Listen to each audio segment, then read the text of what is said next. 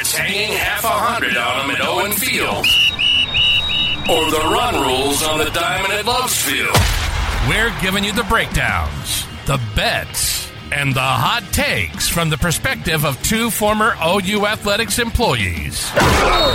You're listening to the Mainline Podcast with Tyler Burton and Adam Jaquez. Let's go! Let's go! Go!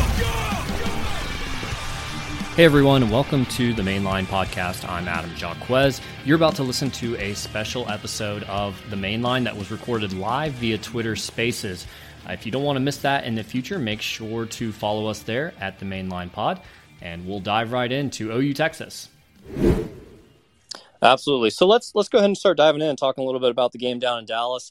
And I'll invite Jay on to kind of kick us off here a little bit. If you're not familiar with Jay, Jay Smith from Unfair Sports has an OU podcast, Sooner or Later Sports. Jay, if you want to chime in, if I missed anything there as far as some of your work there, but listening to the live show that happened, I guess it was Sunday night that came out.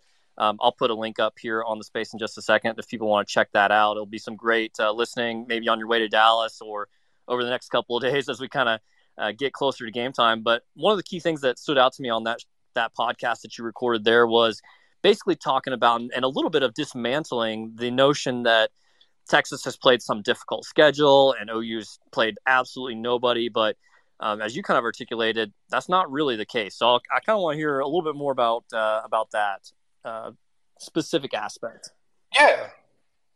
Yeah, I'll dive into that. Just what's up, everybody? Jay Smith, Unfair Sports. And as mentioned, my pod is a Sooner or Later Sports when I talk all OU content, and in Unfair Sports, we do a lot of college football in general. But yeah, on the Sunday live show, we do that Sundays at 6 p.m.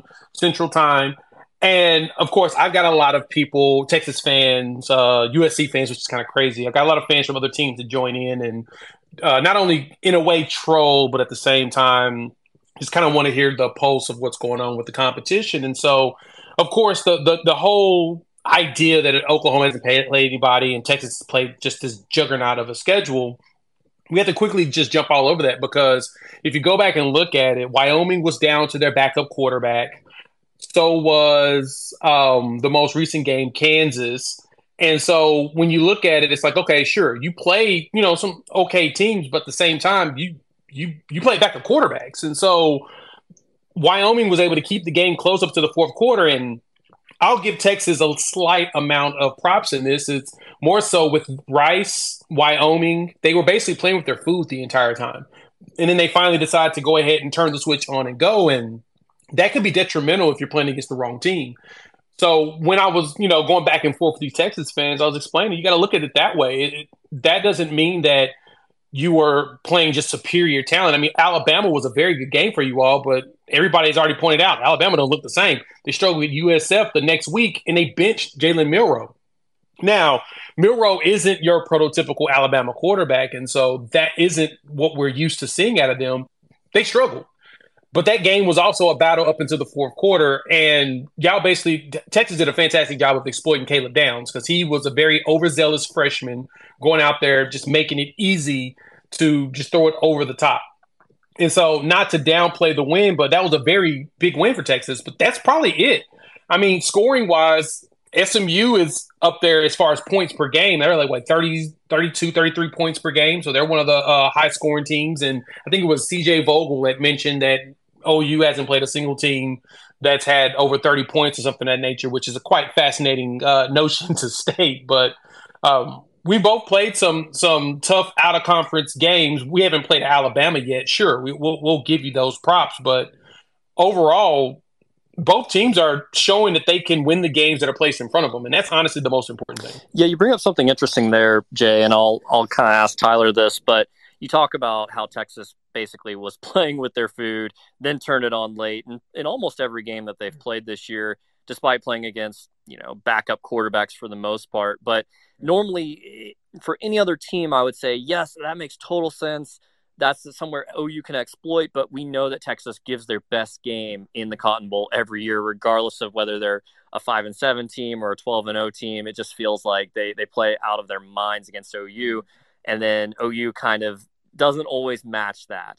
now things are flipped. Now it's Texas is the hunter, or I guess the hunted, in some sense, because they've got the target on their back. They're the team that's in the top three. Some people, even I think on The Athletic the other day, were touting them as, well, they're the best team in the country.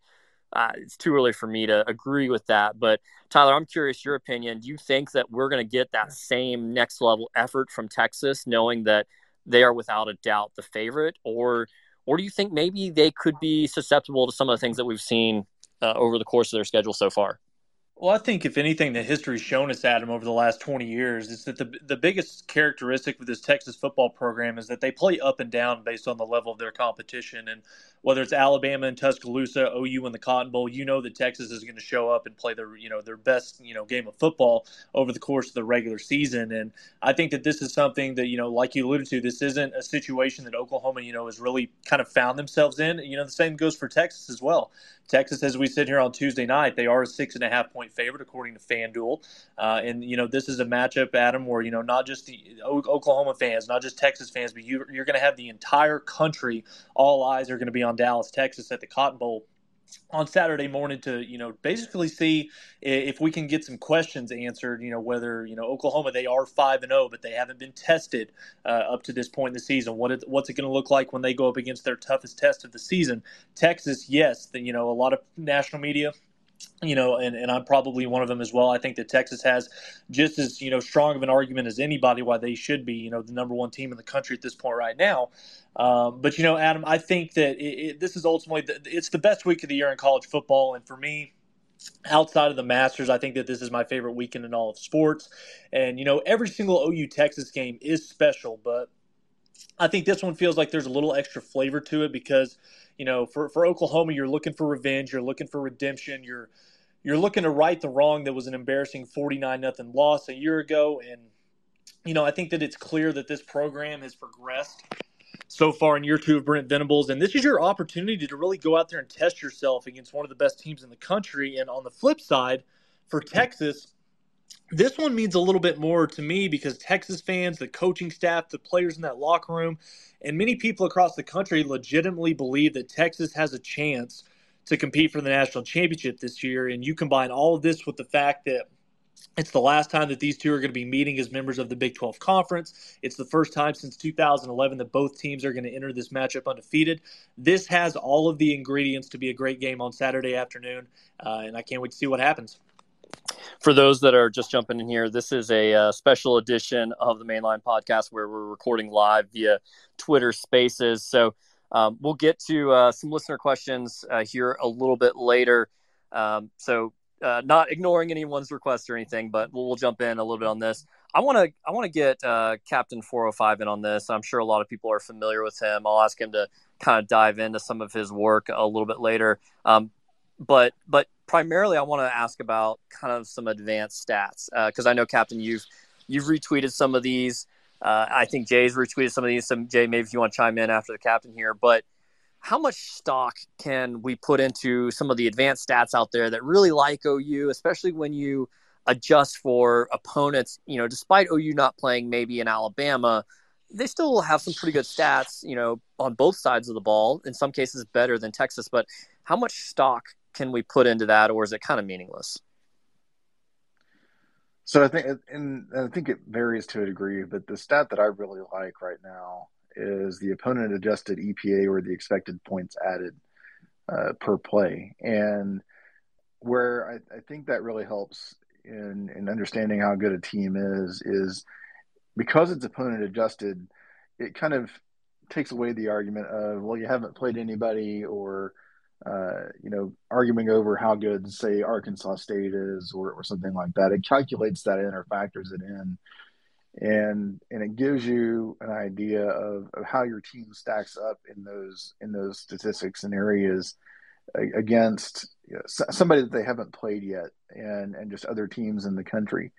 And so I like it for that reason, and I feel like it's an unbiased view of how good a particular team is, and it's looking at the right things to account for how good your offense is, how good your defense is, and throws out some of the more archaic metrics that that we use, like yards allowed and things like that to measure how good a defense is or an offense is. Jay, I know you've also been a big proponent of the advanced stats. I'll ask you the same question, but I also want to add to it. It's pretty obvious that Dillon Gabriel, is the best quarterback that Texas has faced. Obviously, the best passing quarterback that Texas will have faced. Do you also expect him to live up to those advanced stats and put up some big numbers that maybe Texas really hasn't been able to face yet or really have to contend with? Yeah, I give the captain on that. That's a spot on statement of, with these advanced metrics, it's a good tool to add to your toolbox, but never make it your full toolbox. Like I'll look at the EPA as well as I'll look at PFF's premium stats just to get an understanding and gauge of what teams kind of look like as far as an overall performance. But it's never the end all be all. Some scores can be skewed in a way because sometimes some players just have a great game and they're just in the right spot at the right time. And so when it comes to the advanced, you got to be careful with using that as scripture. That cannot be the only thing you go with. But going into Dillon, man, he's having an amazing season. And you look at the numbers themselves, the advanced numbers, everything around him shows that he's playing at a high level of quarterback. Plus, he's played for so long. He's an old guy. He's almost at the AARP level, right? He's close to Sam Hartman's level of playing college football for like 25 years. And so because he's seen so much, he will be the best quarterback that Texas will probably see this entire season because he's done a good job of adjusting himself at quarterback. Now, he's not perfect. He still has a tendency to either over or underthrow, and it seems like it's never at the perfect spot. But at the same time, it appears that he's starting to feel a little bit more cohesion with his wide receivers to where he's starting to find the opportunity to hit them. That Brennan Thompson pass, to be honest, he hasn't had anybody that fast that was healthy, at all this season, right? Jalil Farouk has a tendency of running so many routes that he kind of pulls up on some of the deep routes when he's wide open. And having a guy as a speedster as Brennan, you got to throw it about, a second and a half to 2 seconds earlier, and he'll just run up underneath that bad boy. And so Texas is going to have a challenge of trying to get him because the big thing with Dillon is he does a really good job of passing it around. Like everybody complains about, as Sooner fans, we complain about who's getting all the passes and who should be getting more catches. But at the same time, if you look at it, we got a lot of mouths to feed, which is a very good problem to have. If you go down the list of wide receivers from Jalil Farouk to Andrew Anthony, Nick Anderson, Jay Gibson, who is, hey, somebody give Emmett Jones a raise. I'm going to go ahead and repeat that multiple times because that man has turned that room around. And one stat that jumped out to me when I was looking at the premium stats on PFF, we have some of the best blockers at wide receiver in the country. That is amazing to me. And unfortunately, our running game hasn't benefited from it yet. But last season, when Eric Gray would break off his best runs, it was because our wide receivers were blocking downfield well. And he'd hit the hole quick enough, and then he'd be able to go because the wide receivers made just enough time for him to get those extra yardage. Right now, we just got to get our running backs to figure that part out, which I think we can. But with Dillon Gabriel being willing to tuck and run in the RPO, it's going to make them have to make some decisions on who they're going to go after and who they're going to stop. Now, granted, the run game hasn't been as successful as we'd like. It's a possibility they're going to try to focus on Dillon, and in that point, we may get the running backs to actually break a couple of here and there. So we'll see what it looks like as far as like rubs or whatnot and just trying to get past those guys. But overall, man, Dillon's going to be the best quarterback they see this season. Man, such good analysis. Thanks so much, Jay. If you guys aren't following him, give him a follow there. Bookmark that YouTube video. Go back to it. That's linked up there at the top of the space here, and download his podcast, Sooner or Later Sports, because you're going to get a lot more of that.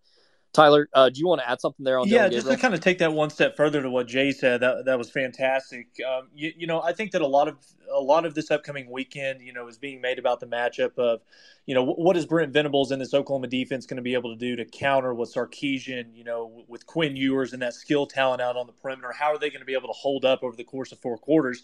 And, rightfully so, Texas has got, the best skill talent that Oklahoma's going to face, all season long, not even close. But for me, you got to flip it over to the other side of the football. To me, Oklahoma's offense going up against, Texas's defense, particularly Oklahoma's offensive line, going against Texas's front seven, that's really where the game kind of boils down for me. if Oklahoma's going to have any chance to win this on Saturday, you've got to be able to hold up, not just in pass protection. You want to try to, dominate the line of scrimmage. You want to try to find some success in the running game, something that Oklahoma hasn't been able to do consistently over the first 5 games of the season. But if they can hold up, I think on the interior of the defensive line, if, Andrew Rain, McCade Mattower, we'll see what the left guard position kind of shakes out over the course of the game on Saturday. It sounds like Troy Everett, from all indications, sounds like he is going to get the start. We'll see if Savion Byrd has something to say about that, if they can mix him into that rotation. But as Dillon Gabriel, he, by far and away is going to be the best quarterback that Texas has played up to this point. And I think he's going to be the best quarterback that Texas will see all season. And for all the, for all the talk about the strength of schedule, the strength of the record that, the pundits and the media have made about Texas's 5-0 start this season, I think you guys have made a really good point. I mean, you look at what they've done so far in the biggest wins of the season. They faced an Alabama team who had probably the worst Alabama quarterback in that program in the last 10 years. You faced a quarterback in JT Daniels who, he's in his 3rd program, in the last 5 to 6 years. Backup quarterback against Wyoming, a Wyoming team that took them 10-10 into the 4th quarter. They go on the road. Yes, they play extremely well against Baylor, but Blake Shapen was out. You faced, the second, I think even the 3rd stringer got some run in that game as well. And then going into a matchup against Kansas where, all the talks about, how's the Texas defense going to hold up against Jalen Daniels. Jason Bean, the backup, ultimately gets the start, and, Kansas is in a 6-point game going into halftime. So, again, we'll see what Dillon Gabriel can do this upcoming weekend. I think that whether or not Oklahoma wins or loses this game, kind of comes down to the performance that Dillon puts up on Saturday, because for OU to have a chance, I don't think that they're going to have too much success running the football. Hopefully I'm proven wrong. But he's got to be elite in the downfield throws, whether it's Brennan Thompson, Andrell Anthony, Nick Anderson. You can't afford to underthrow the football. You've got to continue to be aggressive, take those shots down the middle of the field, and ultimately, give our receiving core, who I think is the best position group on the team right now as we sit here, a chance to make an impact, a chance to have a positive impact on this game. And, Dillon Gabriel, he's playing his best football of his career, completing over 75% of his passes through the first 5 weeks of the season. That's absolutely unheard of. But, Dillon's performance and how this offensive line is able to hold up against Texas's front seven, I mean, to me, that's the game. I'm going to hit pause just for a moment on what's going to happen actually on the field. And I want to ask Captain a little bit about some of the recruiting that's happening right now, because CrimsonCaptain.com is a sponsor here of the Mainline podcast. If you guys aren't subscribed over there, you need to be doing it. I'll kind of let Captain tell a little bit about it, but I've thoroughly enjoyed reading everything that he's doing over there. The quick updates, the succinct just reporting about team notes, about film reviews. I imagine there's probably some that are coming up here that you've got scheduled for the Texas game, but Captain, if you want to, go ahead and tell everyone a little bit about CrimsonCaptain.com. And then if you have a few updates you want to share on some of those recruits, I know there was a couple of them that filtered out today. Feel free to walk through any of those. Yeah, thanks, Adam. I appreciate that. So we do have some film review sessions coming up. One will be a look back at the Iowa State game, and then we'll have a look ahead later on this week to break down Texas and some of the things they do, and try and give people a path to how we think you can win this game and come out on top. So that'll be fun. I think that should come out on Thursday or Friday sometime for the look ahead. We should have the Iowa State review sometime on Wednesday or Thursday, I believe. So it'll be later on this week here over the next 2 or 3 days that we'll have those up. But at CrimsonCaptain.com, as Adam mentioned, we focus on a wide variety of areas, primarily recruiting. We do a lot of football recruiting and reporting. I've also been traveling around to some of the various high school football games in Texas and Oklahoma. I'm going to be doing more of that this week. I'll be in Louisville, actually, to watch Michael Fasusi and Jaden Hardy. And they've got a game against Plano West, and there's a couple of recruits there that are coming up in the later years, and I want to keep an eye on and just get to see live. I'm also going to be getting down to the San Antonio area sometime here over the next 2 or 3 weeks to get a look at the latest recruit which is Hatton, the running back that committed today, kind of unexpectedly out of the 26 class. Caught everybody by surprise there, but we'll be getting to look at him in person and just probably get to talk to him a little bit too. We'll see how that goes. But as far as general recruiting updates go, the one that I wanted to talk about here was Michael Boganowski. And if you're on crimsoncaptain.com, you probably know that I had been, based on what sources had been telling me and just kind of the nature of how things were dragging out, it seemed like we'd reached a point of stagnation in that recruitment. And there was even some waning confidence on the OU side just about where they stood and where things might end up. But I can tell you over the last few days, I believe there was a conversation, or maybe even a couple of conversations that happened late last week and over the weekend that has swung the pendulum back in the favor of OU here, and to the point where I would be very surprised if there's another shift in the opposite direction at this point. And there seems to be momentum for a decision coming sooner than later. I had talked to an OU source at some point about a week and a half ago.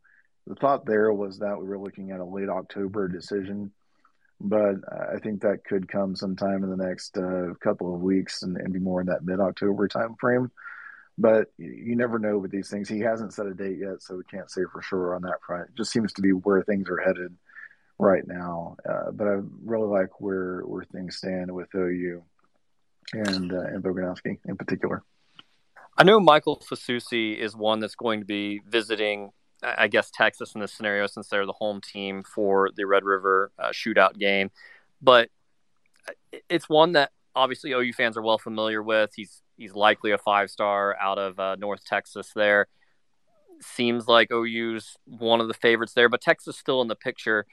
Do you have any read as to how much of a Red River battle this is, or do you think OU or maybe even someone else might be more of a threat to the Sooners there?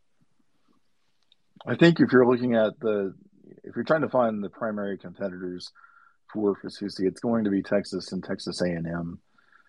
Now, I think if I had to choose between those two as to which one I think Fasusi will ultimately choose between, it's going to be OU and Texas that he'll come down to. That's my feel on the situation. He has developed a relationship with the Longhorn staff here over the summer. I think at this point, if you had to pick a leader, it would be OU, just because that relationship with Bill Biedenbaugh is top notch and is hard to beat at this point. And Biedenbaugh's reputation and process for not only development, but putting guys in the NFL, and that track record and just his style of coaching is one that really resonates with Fasusi based on everything that I've heard and even some conversations with him. So I think that OU is going to be hard to beat for him. Now, you get into the NIL conversation, and that introduces a whole different dynamic and things that OU will have to compete with and fight against. And if A&M decides to really come in heavy-handed on that side of the equation, we could be talking about a different scenario at some point here over the course of the next year. But right now, when you look at what OU is doing and how they're building that relationship and the things that they have in their favor right now, there's a lot that other schools will have to overcome to overtake them. Love to hear that. And thanks so much for the updates there, Cap. Guys, if you aren't subscribed there, the film reviews are gold. It's changed some of the ways that I've watched the game. So highly, highly recommend. Give Cap a follow there and check out crimsoncaptain.com. Jay, I want to ask you, going back to the game on Saturday, obviously OU's going to have to play almost perfect in some ways. And that kind of brings us to the kicking game, because special teams is something that OU's had some really good moments with Peyton Bowen's blocked punts, but also not the best punting game from our own punters. And then we see Zach Schmidt miss a field goal this past Saturday.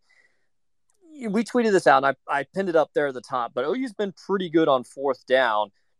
obviously can't go for every fourth down situation, but do you foresee maybe a different strategy or from the play calling perspective of when you go for it on fourth down, or do you think OU just is going to have to just trust their kickers at the end of the day in this particular game in the Cotton Bowl? Well, I mean, of course, that's very much dependent on the location of the ball, where we're at on the field. But to be honest, the one thing that I've been most impressed about this Sooner team this season has been our conversions on third down. Like, this is very much unprecedented. Shout out to my guy, Dark Lord Popo, with some nice stats that he always provided me. But Oklahoma right now, we're converting 54.4% of our third downs and 7 of 8, so 87% on fourth. Something this unprecedented, something that we would not have expected from this team, even in years past with our old regime. We didn't really convert very well on third down. We're doing it a very good job. So for us right now, the key thing is getting out those third downs on a regular basis and at least getting into a situation where we're in 4-down situations. You know what I'm saying? Anything past the 40-yard line, we'll feel comfortable with going ahead and going for it. Now, granted, it's going to really be dependent on the score. Sometimes you just need to take the points, give everybody a break, and just, recalibrate how you want to do on the next set of possessions. But as long as we keep rolling in third downs, I think we'll be fine. For those that are maybe just joining us or joined partway through, this is a live episode of the Mainline Podcast. If you've missed any part of it or want to go back and listen to it, we will release this as a podcast. You can find it at the link in our profile. And we'll get to some of you guys that are requesting to chat. We want to hear from everybody here probably in about 10, 15 minutes or so. But, Tyler, I do want to ask you, we've seen a lot of players look good on the defensive side of the ball. And, we have a new sponsor here at the Mainline Podcast. It's Red and West. They had me looking good going onto the field on Saturday. They got me hooked up with some new gear for OU, some kind of a winged hat. I'll pin a tweet here in a second. But they had us looking good going into to this stretch of the season here. And I'm curious because I want to know who's looking good on the defensive side of the ball and who do you want to continue or who needs most to look good on Saturday for OU to have the best chance to win. Yeah, Red and West partnership has been really good for us here at the Mainline. I actually got my gear package in the mail yesterday. Polo, hat, T-shirt, they've got it all. Looks great, feels even better. Highly recommend all you OU fans out there. If you don't already have any game day, apparel, or if you're looking to, maybe stock up a little bit here as we get a little bit closer to the holiday season, Red and West is definitely the way to go. As far as who I'm going to be looking for on Saturday, who I think, on the defensive side of the football, it's imperative that they play, a really, really good really, really good game. I mean, as cliche as it sounds, but for me, it boils down to the best player on Oklahoma's defense, and it is Danny Stutsman, who at this point in the season is playing, like a Butkus Award finalist. He's playing at an All-American level. So far this year, and as good as he's been through the first 5 weeks of the season, and again, I know that the common theme is like, okay, well, it's SMU, it's Cincinnati, it's Iowa State, who's got one of the worst offenses in college football. At the end of the day, you got to play the card that you're dealt. And Danny Stutsman and this Oklahoma defense has gone out there time and time again over the first month of this season and put together 5 really solid and even dominant at times performances. They're the number 3 overall scoring defense in the country. Yes, you heard that right. It feels kind of funnier and even a little bit weird to say that about an Oklahoma defense, but that is where we sit here in the year 2023. But yeah, I think that Danny's got to be a difference maker on Saturday. He leads the Big 12 in tackles with 49. Actually, the second closest in tackles is 12 behind him. So that just kind of shows how dominant he's been at the linebacker position. Texas is going to do a lot of different things offensively. We know, Sarkisian is, maybe outside of Lincoln Riley is probably the best offensive mind in the game of college football. And you combine Texas's quarterback Quinn Ewers with the skill talent like an A.D. Mitchell, Xavier Worthy, Jatavian Sanders, who for fans that, maybe caught a little bit of the Texas-Kansas game, Jatavian Sanders, he did get rolled up a little bit, was forced to miss the rest of the game with an ankle injury. I would be hard-pressed to find any excuse where he doesn't play this upcoming weekend. I think he's going to be ready to go. But Danny's going to have to be in command on Saturday, no doubt about it. He's going to have to be able to diagnose things ahead of time. He's got to get the calls in. He's got to get guys lined up on time. And he's really, kind of got to be the captain of this defense, and that's what he is. So for Oklahoma to have success on Saturday against Texas, Danny's just got to build on what he's done so far this season and put together another dominant performance for Oklahoma to have a chance. Cap, I want you to fill in the blank for us here. Oklahoma beats Texas if blank happens. Oklahoma beats Texas if the OU defense can stop the stretch outside zone running play that's kind of bitten them a little bit. And I'll add to that, the other thing is that they've got to have flawless safety play. Jay, same question to you. What do you think is going to be most critical for OU to do in order to come away with the win here? Forced turnovers by Texas. Like, if you look at it, the way this, I mean, we're one of the top defenses in interceptions right now in turnovers. We're doing it. Like, this is not something we would have even thought of from an Oklahoma team, too. Kind of just, piggybacking what Tyler was mentioning there. This is not something we would have thought of ever happened from a team here. And we're one teams that have our tops in points allowed and points scored this season in the top 5. That's I would have never thought this could happen with us. But at the same time, Brent Venables is infamous for doing this. He's infamous for turning around teams quickly. Sarkisian even mentioned it in his presser. I dropped a video on it earlier today. In his presser, he's really talking about how he knows that BV is going to come in with a bunch with a lot of multiplicity is what he said as far as his defenses go. Playing against SMU is one defense. Iowa State's a different defense. And so on the film, they're not going to have a standard to look at except for keeping their eye, as Kat mentioned, on Danny Stutzman. That's the guy that they're going to be eyeballing this entire time to understand where he is, because in every Brent Venables defense, he has that one linebacker that's the main guy. That's basically the quarterback on the defensive side, but he's always in every single defensive play in some capacity. And so Stutzman's our guy for this year. And so that's the thing that they're going to have to work on. So for us, it's getting the pressure on Quinn and forcing him to make those erratic passes that leads to interceptions. Now, we can't go into this game with any type of cockiness. We have to go in with urgency. I mentioned it at the beginning of the game on Sunday. That Iowa State game, we shouldn't allow them to score 20 points. But why did we let them score 20 points? We overlooked them. The first 21 minutes of that game, we overlooked them.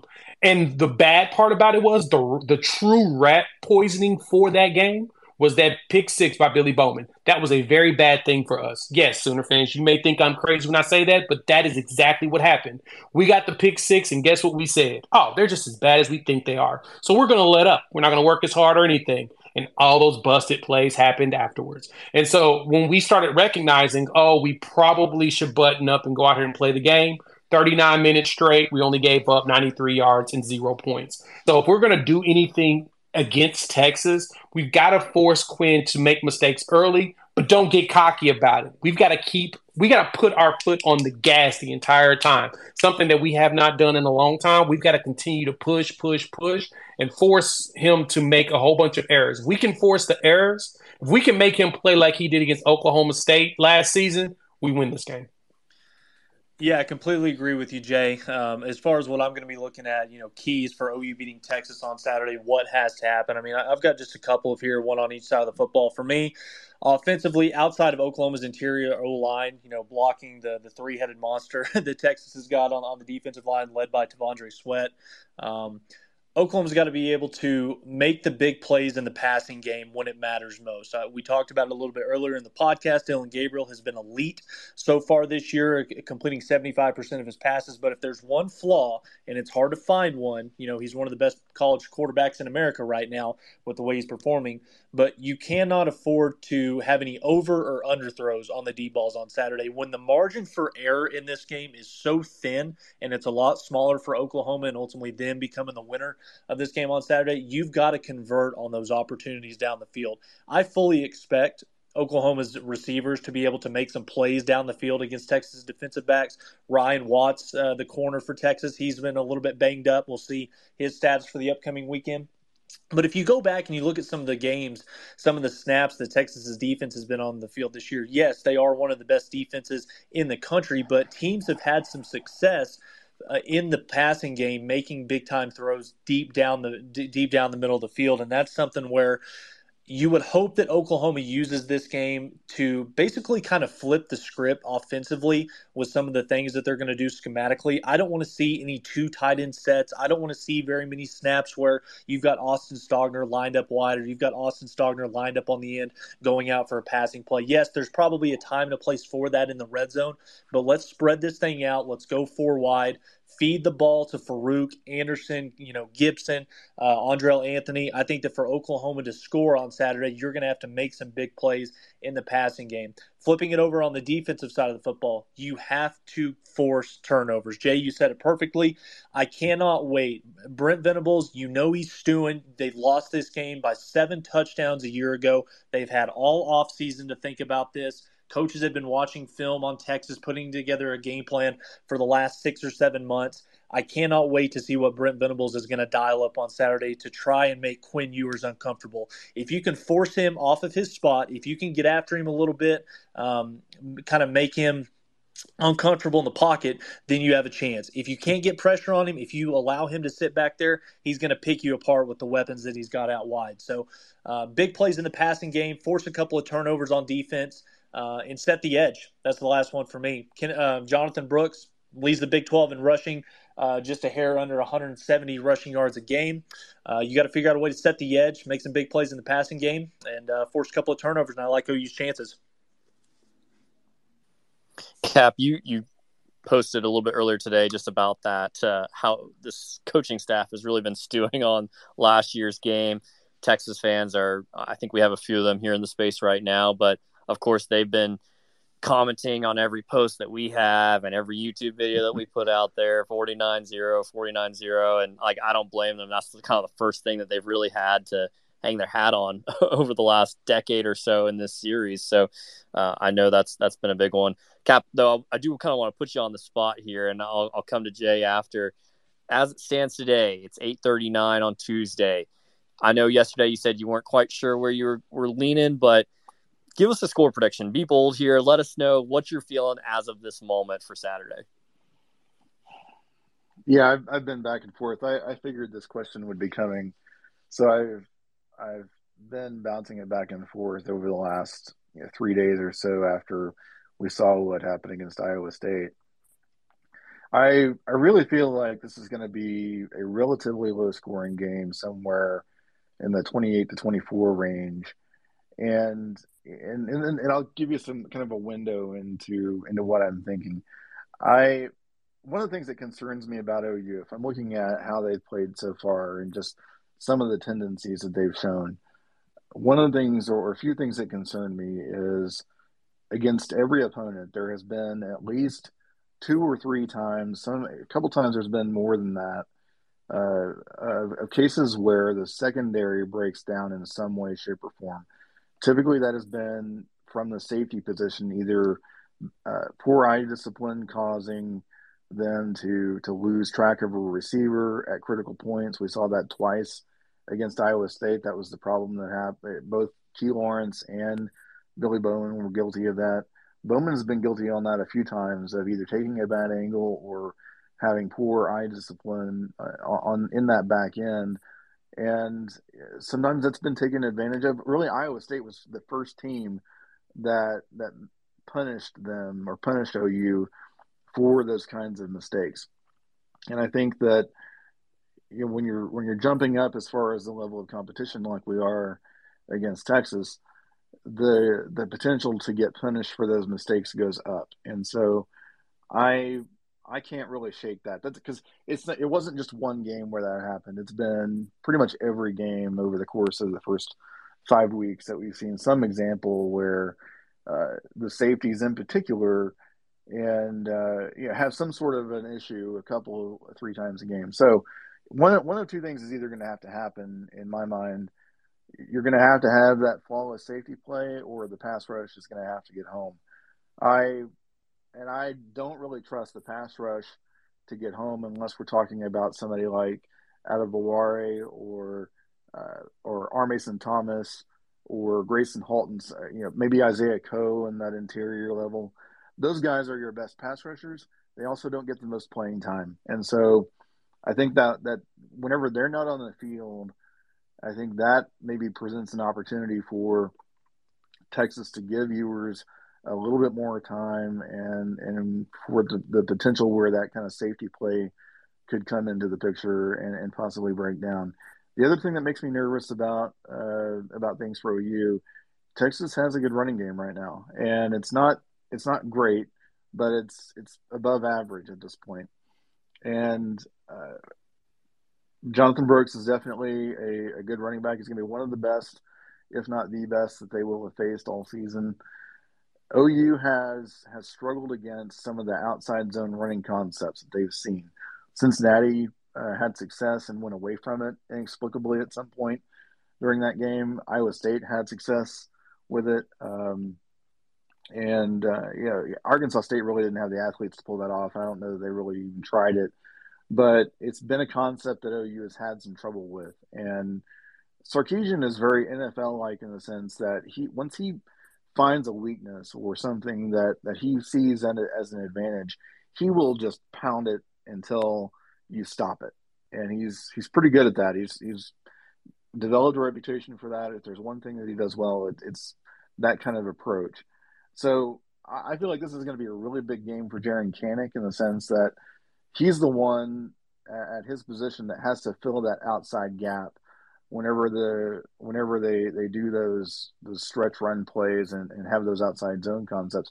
If he is a beat late in recognizing what's going on and filling that gap, then that's going to open the floodgates. The other thing that has to happen is that whoever they're running to that edge, that whoever's side that edge is, he's got to be able to set that and not let them turn him inside.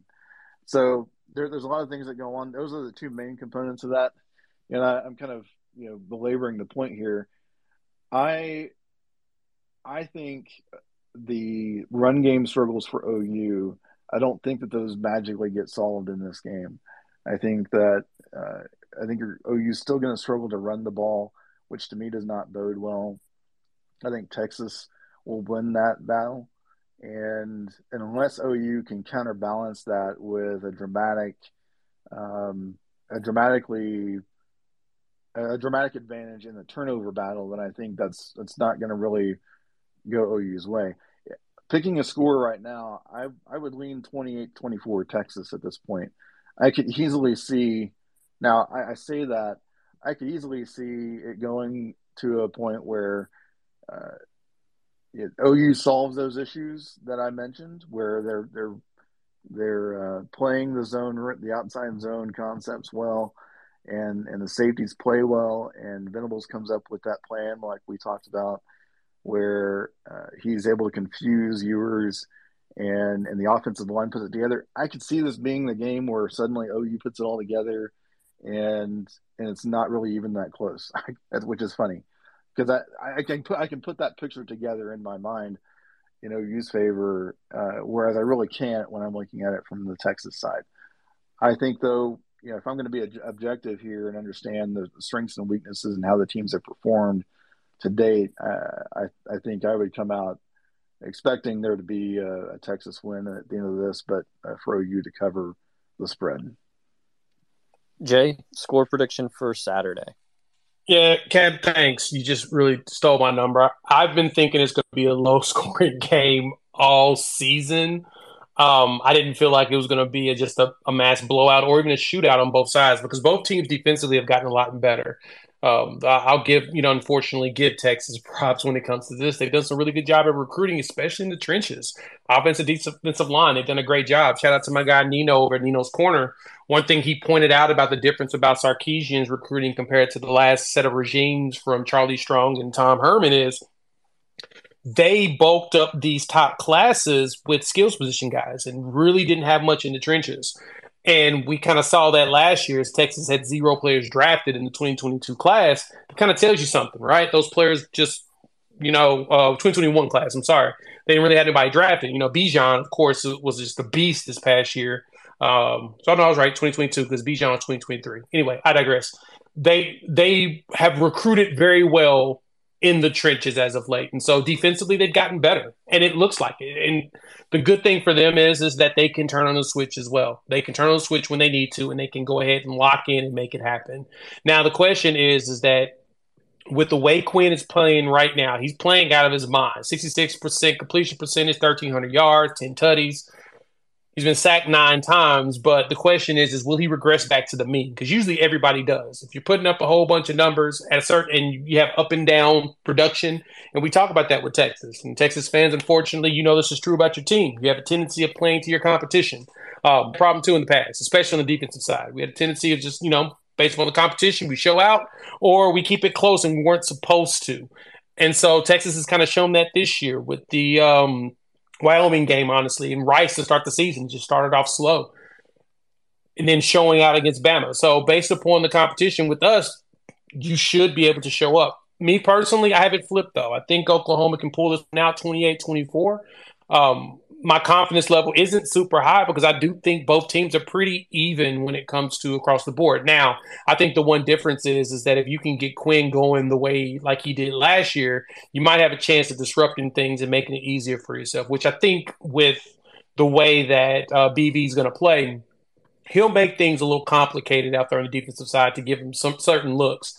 Now, Sarkisian is no novice when it comes to playing against BB. Remember, he was part of the staff at USC when they played in the national championship, part of that Pete Carroll regime. And Pete Carroll was a master at the defensive side of the ball. So Sark has seen some things, learning from those greats. And then at the same time, he was the interim offensive coordinator when Alabama played Clemson in the national championship, and Deshaun Watson went out there and did his heroic. So he understands and knows what he's going to see potentially from BV, while at the same time knowing that those things have changed in some capacity. BB adds new wrinkles here and there. So I still say Oklahoma right now, 28-24 number probably most of the week. It all depends on injuries. And so far, knock on wood, we haven't seen anything that's been serious on the Oklahoma side. And, I don't think anything's truly serious on the Texas side as of right now. I know the corner that could potentially be having some injuries or whatnot. And then was it Sanders, the tight end? Looks like he may be potentially in or out or, questionable, I guess you could say, or probable is probably the better word for them. So depending on injuries, I'm going to still call it 28-24. I think the Sooners can go ahead and pull it out at the end with like a game-winning Kennedy Brooks type touchdown. Tyler, I'm going to skip you in line here just to throw the order a little bit. And Jay, I'm surprised you picked OU. I thought I might be the only one that was kind of leaning that direction, but you said a lot of the same things that I was kind of thinking here. And you mentioned how OU's really probably in the healthiest position they've been in all season, surprisingly. Most guys are available. And then you look at the coaching matchup. Sark has only coached against Brent Venables, I guess, last year when Brent Venables had 2 hands tied behind his back. He didn't have a quarterback in offense whatsoever. And his defense really was on, just the basics of that. There was no semblance of a Brent Venables defense a year ago.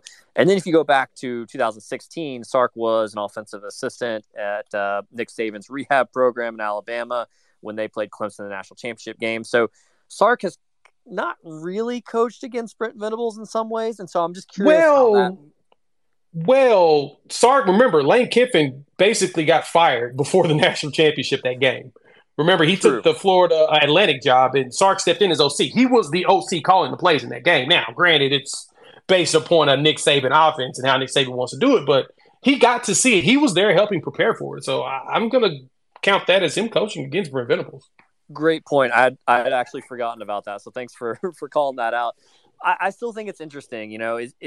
I just feel like we haven't seen that matchup completely yet. So I'm curious to see how who's able to win that coaching matchup, because in my mind, and we talked about earlier in the space and on the podcast here, that the advanced stats do favor OU when you adjust for opponents, strength of schedule and so forth. Even despite OU playing no Alabama, the advanced stats still like OU a little bit better than Texas. It's very close. And so when I look at this matchup, I think, man, it's like splitting hairs. And so the first thing I usually go to is, okay, who's playing at home? Well, that doesn't apply here. Well, who has the better quarterback?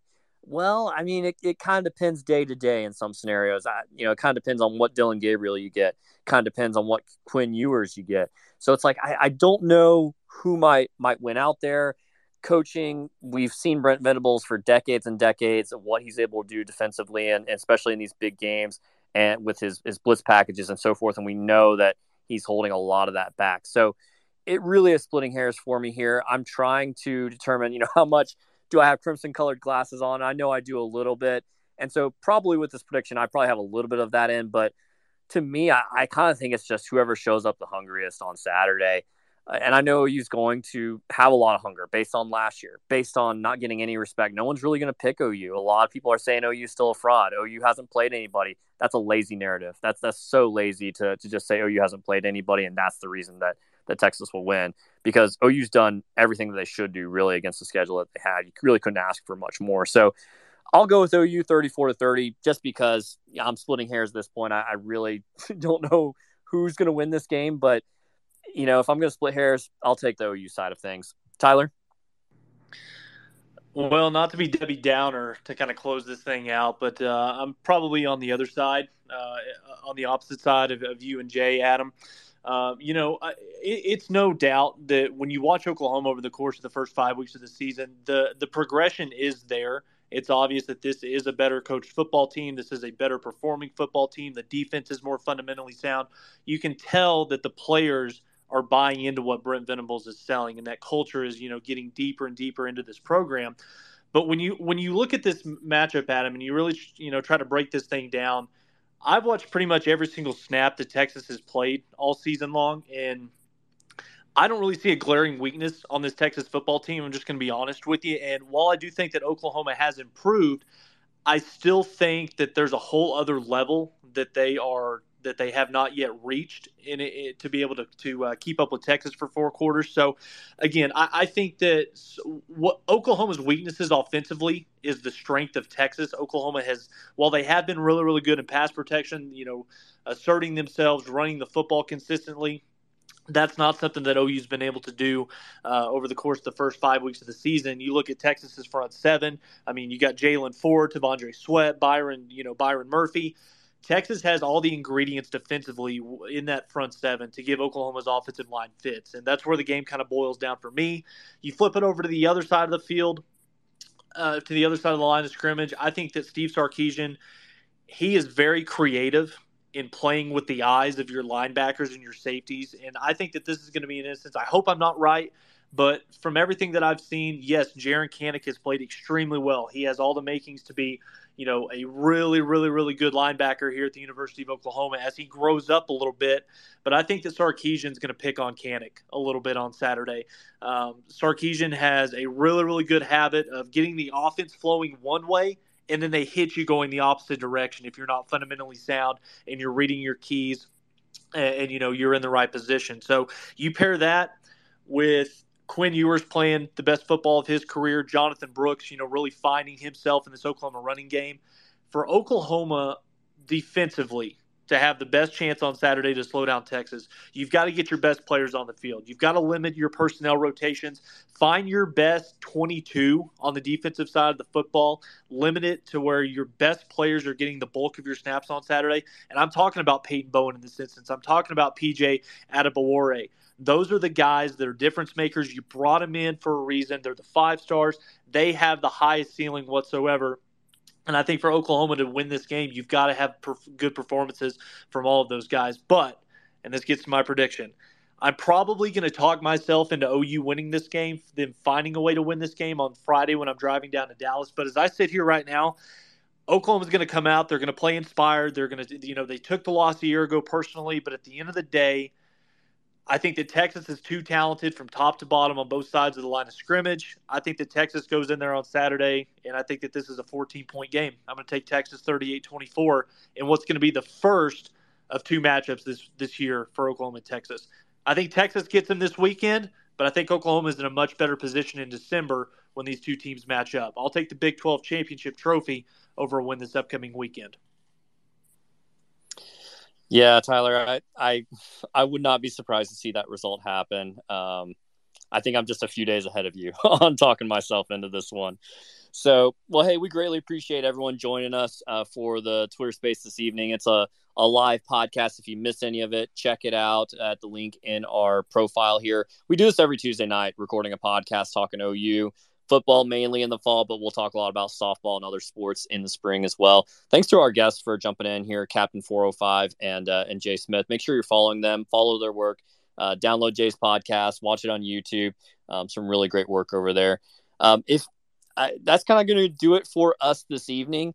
We kind of ran out of time there for some listeners. We'll try to make some more time for that the next time we do one of these live spaces. But we greatly appreciate everyone jumping in and listening to the Mainline this week. And we'll see everyone again next time for another episode of the Mainline Podcast.